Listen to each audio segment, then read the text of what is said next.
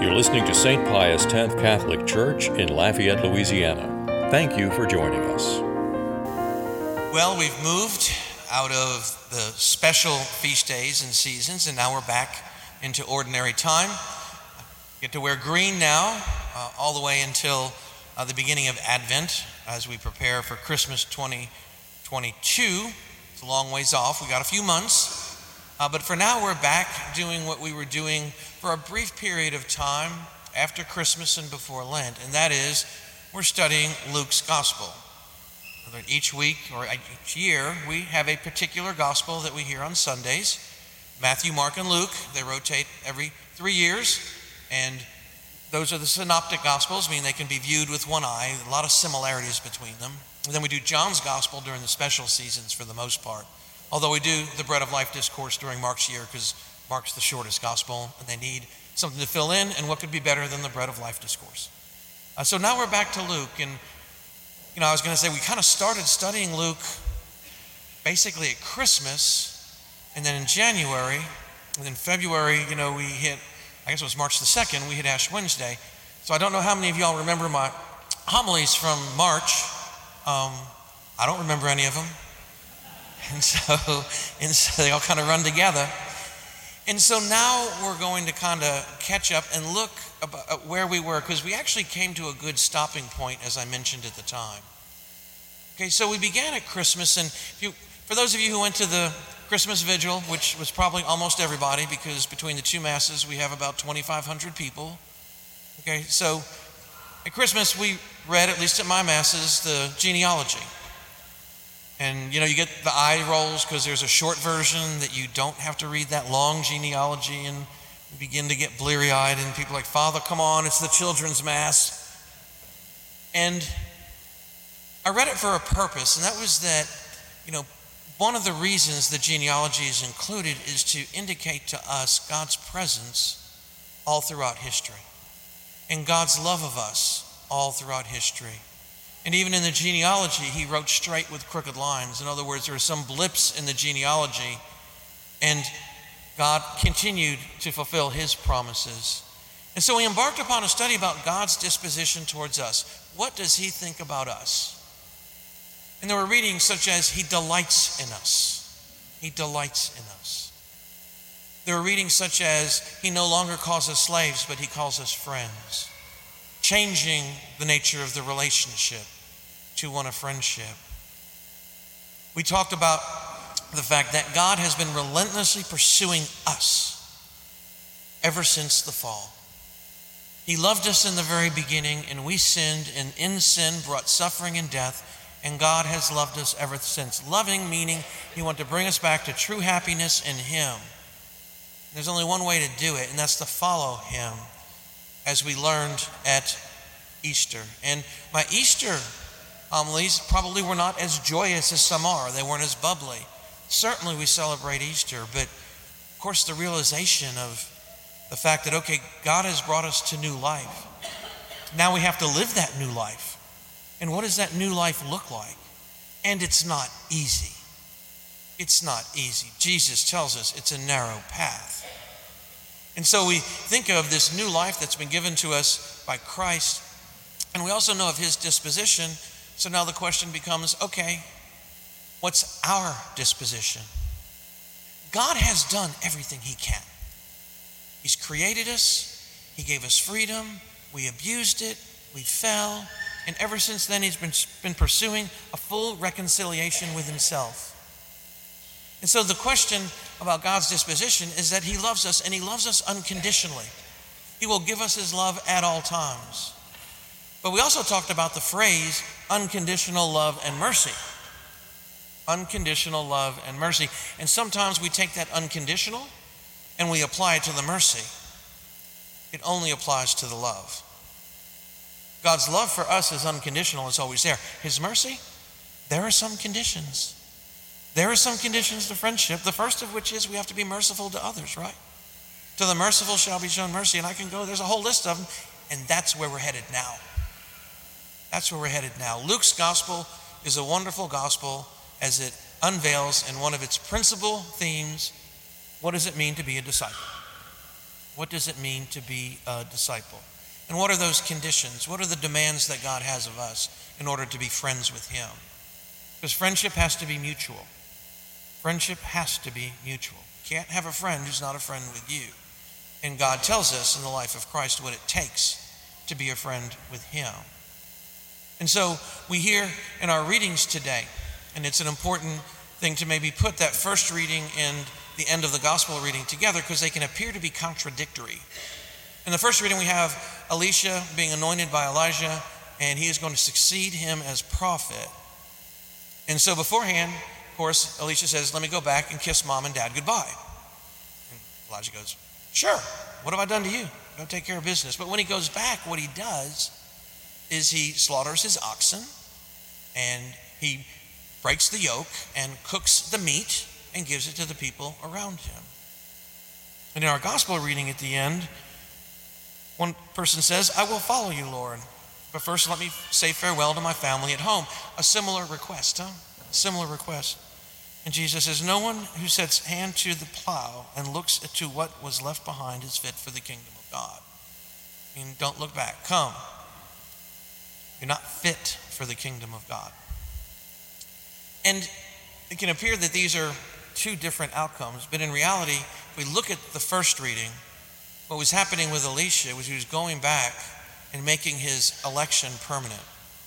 In other words, he was destroying his livelihood. His livelihood was in those oxen and in the plow, the tools that he needed to use. So what he was saying was, I'm going to go back and I am going to make my election permanent and there's no going back. I will be with you, Elijah, until the day that you die or I die. Of course, Elijah ended up being taken up to heaven. But that's what the symbolism of that means. In these other things that Christ talks about, it's interesting. The first one says, I'll follow you wherever you go. And Jesus is like, yeah, right. I don't have any place to live. You really going to follow me? Good luck. In other words, he's warning him. This is not easy. Second one, he says to follow him. He says, let me go bury my father. He says, don't delay. Let the dead bury their dead. You go proclaim. And then the last, of course, was, I want to say farewell. And again, Jesus says, come now. So we look at Elijah, we look at what Jesus says, and we see that one of the demands that God has of us is that we ourselves have to make an election in freedom. We are born for freedom, as we hear in our second reading today. And love cannot be given without freedom. He made us free to choose or reject him. And so he's not going to force us. We have to decide. We have to make the act of the will to follow Christ as disciples. And that it needs to be prompt and it needs to be permanent. Because any love worth love is permanent. And so we think of our responses, and let's face it, we all on a journey, right? And so how many times have we kind of delayed the working of God in our lives? You know, I would do this, but it's just not the right time. I'm not ready to take on this challenge right now. Let me go do this before I actually move forward with something else. I like to think of St. Augustine, by the way, whenever I get discouraged a little bit, like saying, man, I'm just not doing what I need to do. I think it's one of the prayers of St. Augustine was that, well, St. Augustine, for those of you who don't know, just in case, he had a rather dissolute young life before he converted. That's why St. Monica prayed for him so much. And so one of the things in his writings he mentioned is, I pray to God to be chaste. So he said, prayer is, dear Lord, please make me chaste, just not today. Okay, and that's kind of how we are with the things that we're attached to, the things that we don't want to give up, the things that may be preventing us from being with God, but we kind of take comfort in them, whether they're sins or habits or inclinations. But this is what Jesus is saying, no, now. And make your election permanent and complete. Have the fortitude to move forward, and that's where our disposition needs to be. If God's disposition is total and complete love for us, our response needs to be, in freedom, to extend our hand and to trust him and to do what he says and to make it complete. That's where we need to be. And that's what God demands of us. He's all in. The only question is whether or not we are all in. And in varying degrees we are, and in varying degrees we're not. And that's the process that we need to kind of ferret out in our lives in order to grow closer to him. To make what we talked about at Easter, the new life, come to fruition. To become a better person, a happier person, a more peaceful person. Because peace is defined as the presence of Christ. And so as we move forward and we think of Luke's gospel and these things that discipleship requires, I have to remember it's not easy. But reflection on what's keeping us from God and then being resolutely determined to allow him to change us, for us to repent, is essential to the Christian life. And by the way, our Savior gives a perfect example of that at the beginning of our gospel today. When the days for Jesus being taken up were fulfilled, he resolutely determined to journey to Jerusalem. And he sent messengers ahead of him. He was heading to his death, right? And he was resolutely determined to fulfill the mission that God had for him. We are to follow our Savior, imitate him, and be resolutely determined to live a life in Christ. And to not deviate, not to delay, but to be ready to follow him as he so commands. It's a tall order being autonomous people. But as I mentioned, God's all in. At this point, when we think of our response to God, because that's all that's left. He's already told us what he thinks of us. He already loves us beyond all love. The only question remaining is, what's our response? And is our response one to be resolutely determined to come to know and to love him more deeply by following him more closely? Speaking of resolute determination, there was a decision out of the Supreme Court Friday, I think, if I'm remembering right. A lot of people were very happy. I certainly am pleased that the legal impediments to hopefully respecting the dignity of life in its fullness as a society is certainly been improved. And it only removes a legal barrier from states to enact laws that promote the dignity of life. It doesn't require the states to do it. It does return power to the people. It's a very democracy-oriented decision, which is good, because you don't hear government agencies or branches too often saying, I don't have the power to do that, and pull back. That was quite refreshing, by the way. It's just not something you hear from politicians. They usually say, I can do it, or I will do it, I'm going to try to find a way to do it. They're not really thinking, is it my job to do it? And in our society, that's an important thing, is to remember roles. So it was nice to see that. You don't see it very often, but on the power structure, that's a good trend to be pulling back and letting local communities decide what is right. But really, in the end, our job is just beginning in some ways. You know, there's always been a generosity in our parish and a pro-life attitude in our state.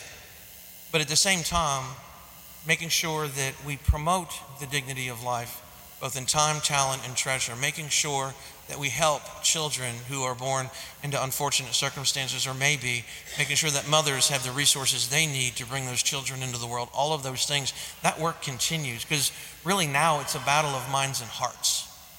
It's a battle of minds and hearts to convince people of the dignity of life from the time of conception, and to welcome every child to the table of our society. And that's where we struggle for justice, and we'll continue to do so. I know that New York's going to do what it's going to do, California, Texas is going to do what it's going to do, Louisiana's going to do what it's going to do. But let's not think that because of one Supreme Court decision that the battle is over. Justice has not been established. And when you still have legislators standing and applauding at the passage of a partial birth abortion bill, infanticide, then we've got a ways to go in our country.